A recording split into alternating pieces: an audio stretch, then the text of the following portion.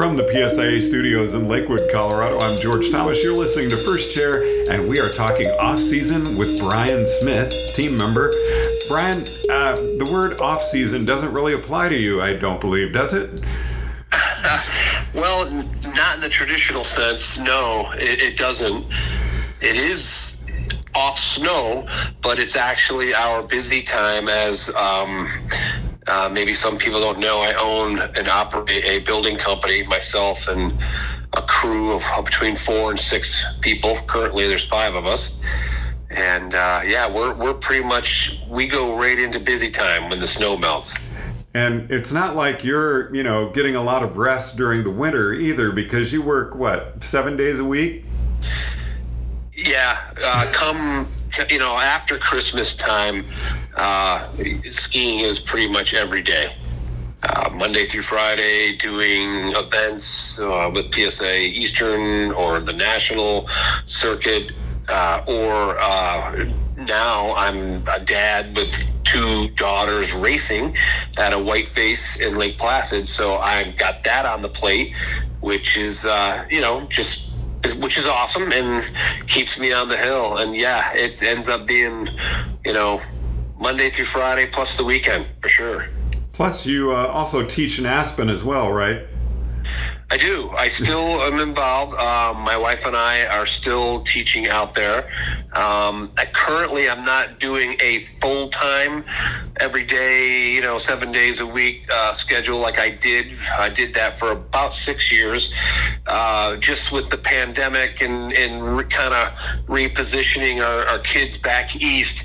I'm now peak part-time out in Aspen, and I'm hoping to do about 30 to 35 days of work out there, and that's primarily teaching clients with a little bit of training. So then after that relaxing winter that you have, you then really up your schedule and are doing construction. Yeah. Yep, a little bit of downtime. The National Academy is a fun week, as you know.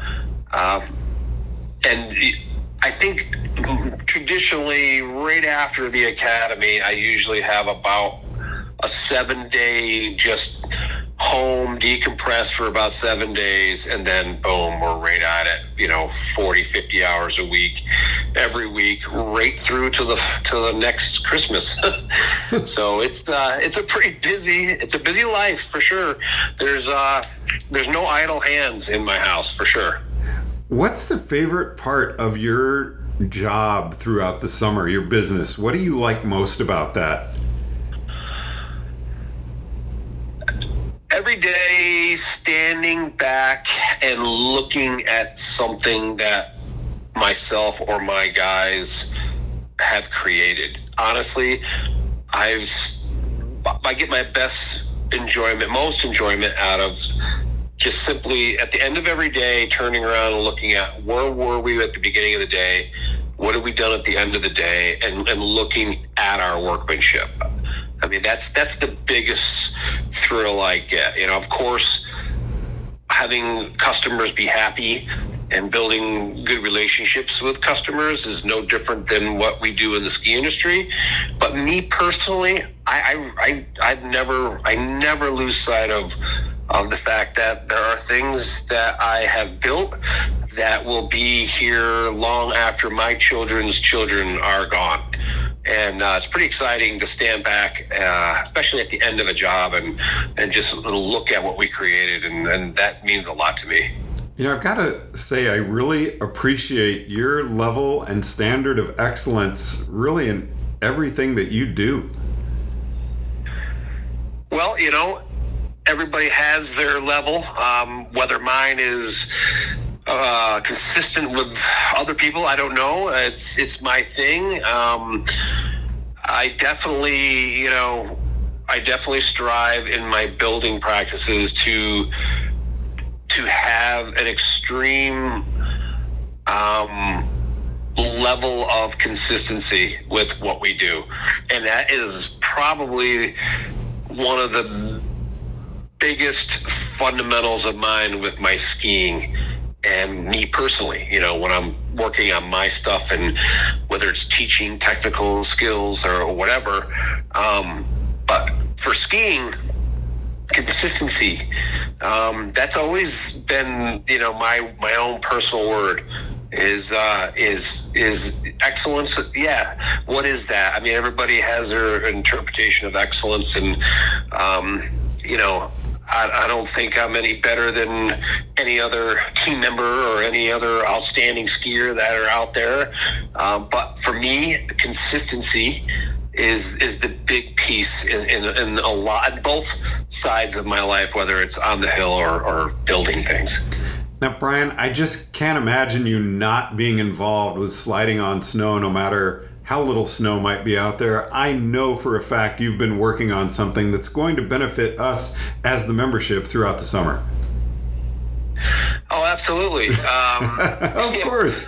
Exactly. One of the cool things about the teams, the one team, all of us, whether it's adaptive, telemark, cross country, alpine, snowboarding, is we get to break out into small pods, and sometimes they're 3 people deep, sometimes they're 4, and we are presented with a challenge, if you will, to help develop content, whether it's for reading materials or whether it's for divisional staff or whatnot. And this year is no different.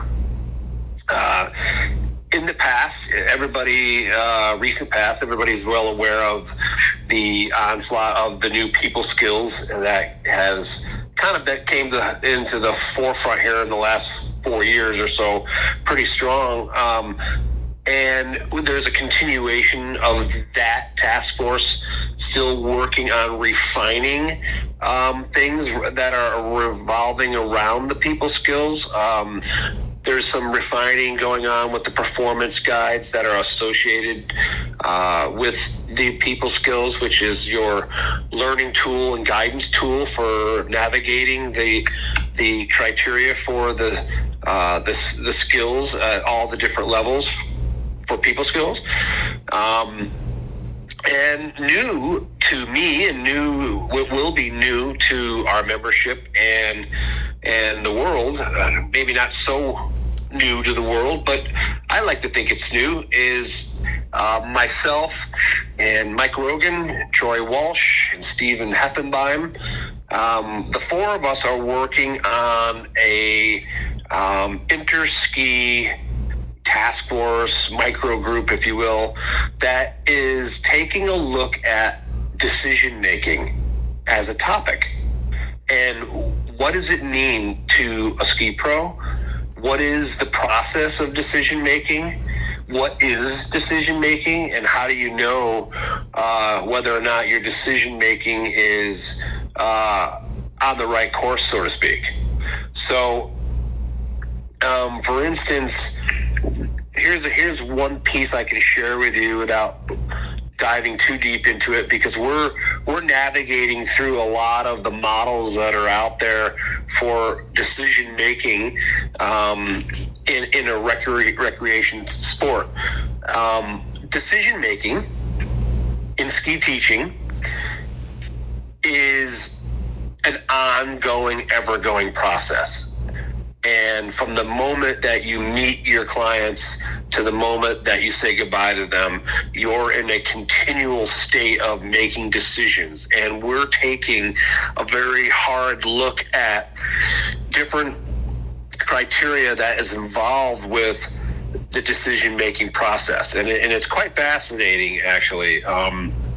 So at the end of the day, the membership, when they are introduced to some of this content, that we're actually going to present this content at Interski in Finland next year, this coming season, and I'm really excited about it and hope that it generates a lot of thought and reflection to our members and what they do here in the States.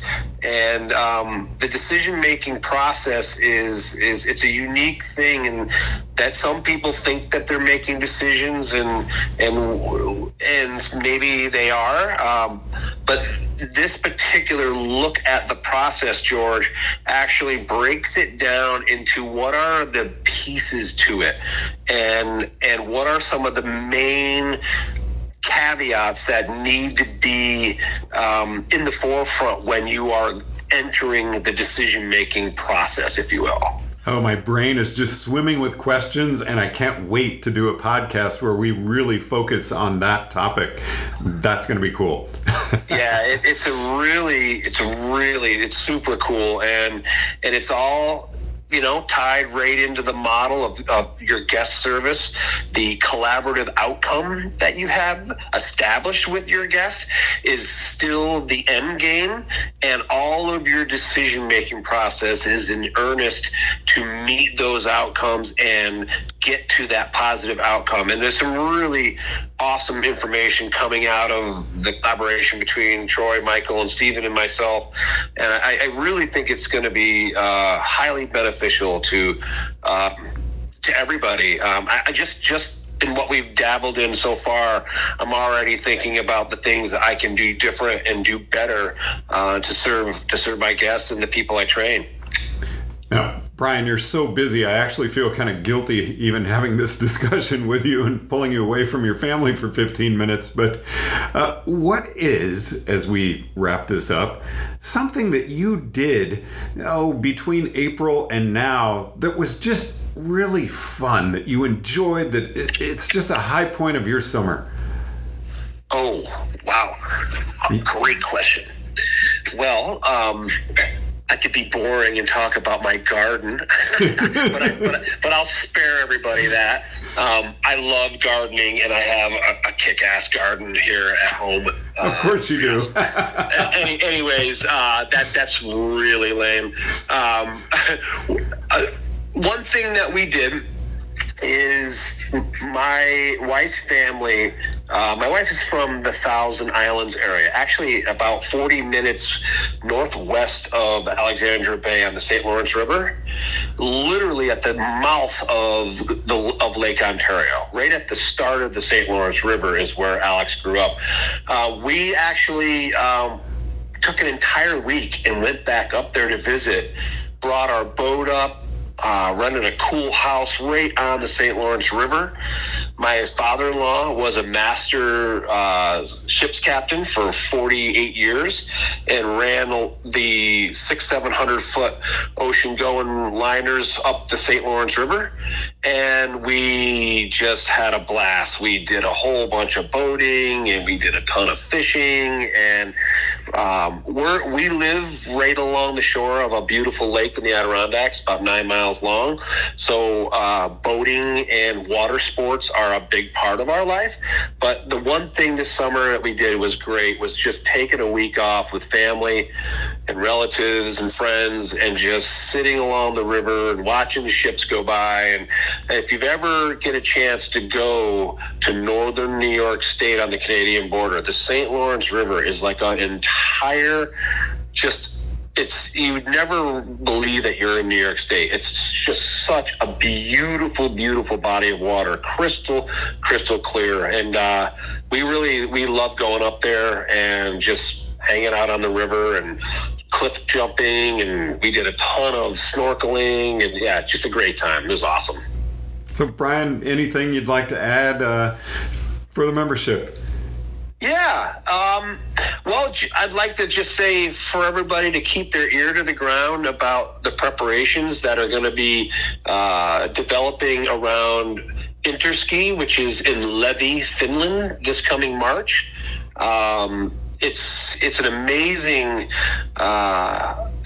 program that Interski has, and I hope that everybody that's listening stays tuned into a lot of the information that's shared about Interski leading up to it. I'm sure that the national office will be letting out lots of tidbits as to what's going on, and there'll be other team members sharing things like I did about decision making, other topics that we'll be presenting, and certainly when Interski concludes and we get back to the States, there'll be a ton of information that I'm sure will be highly valuable to everybody. So stay tuned to it, and just everybody be healthy and happy and psyched for snow to come.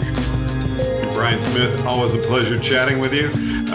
Got to talk to you after we stop recording about how I can get a hold of one of the vegetables from your garden, because I can't imagine how good those must be. Yeah, buddy. All organic, man. Grown in raised beds. Nothing but the best.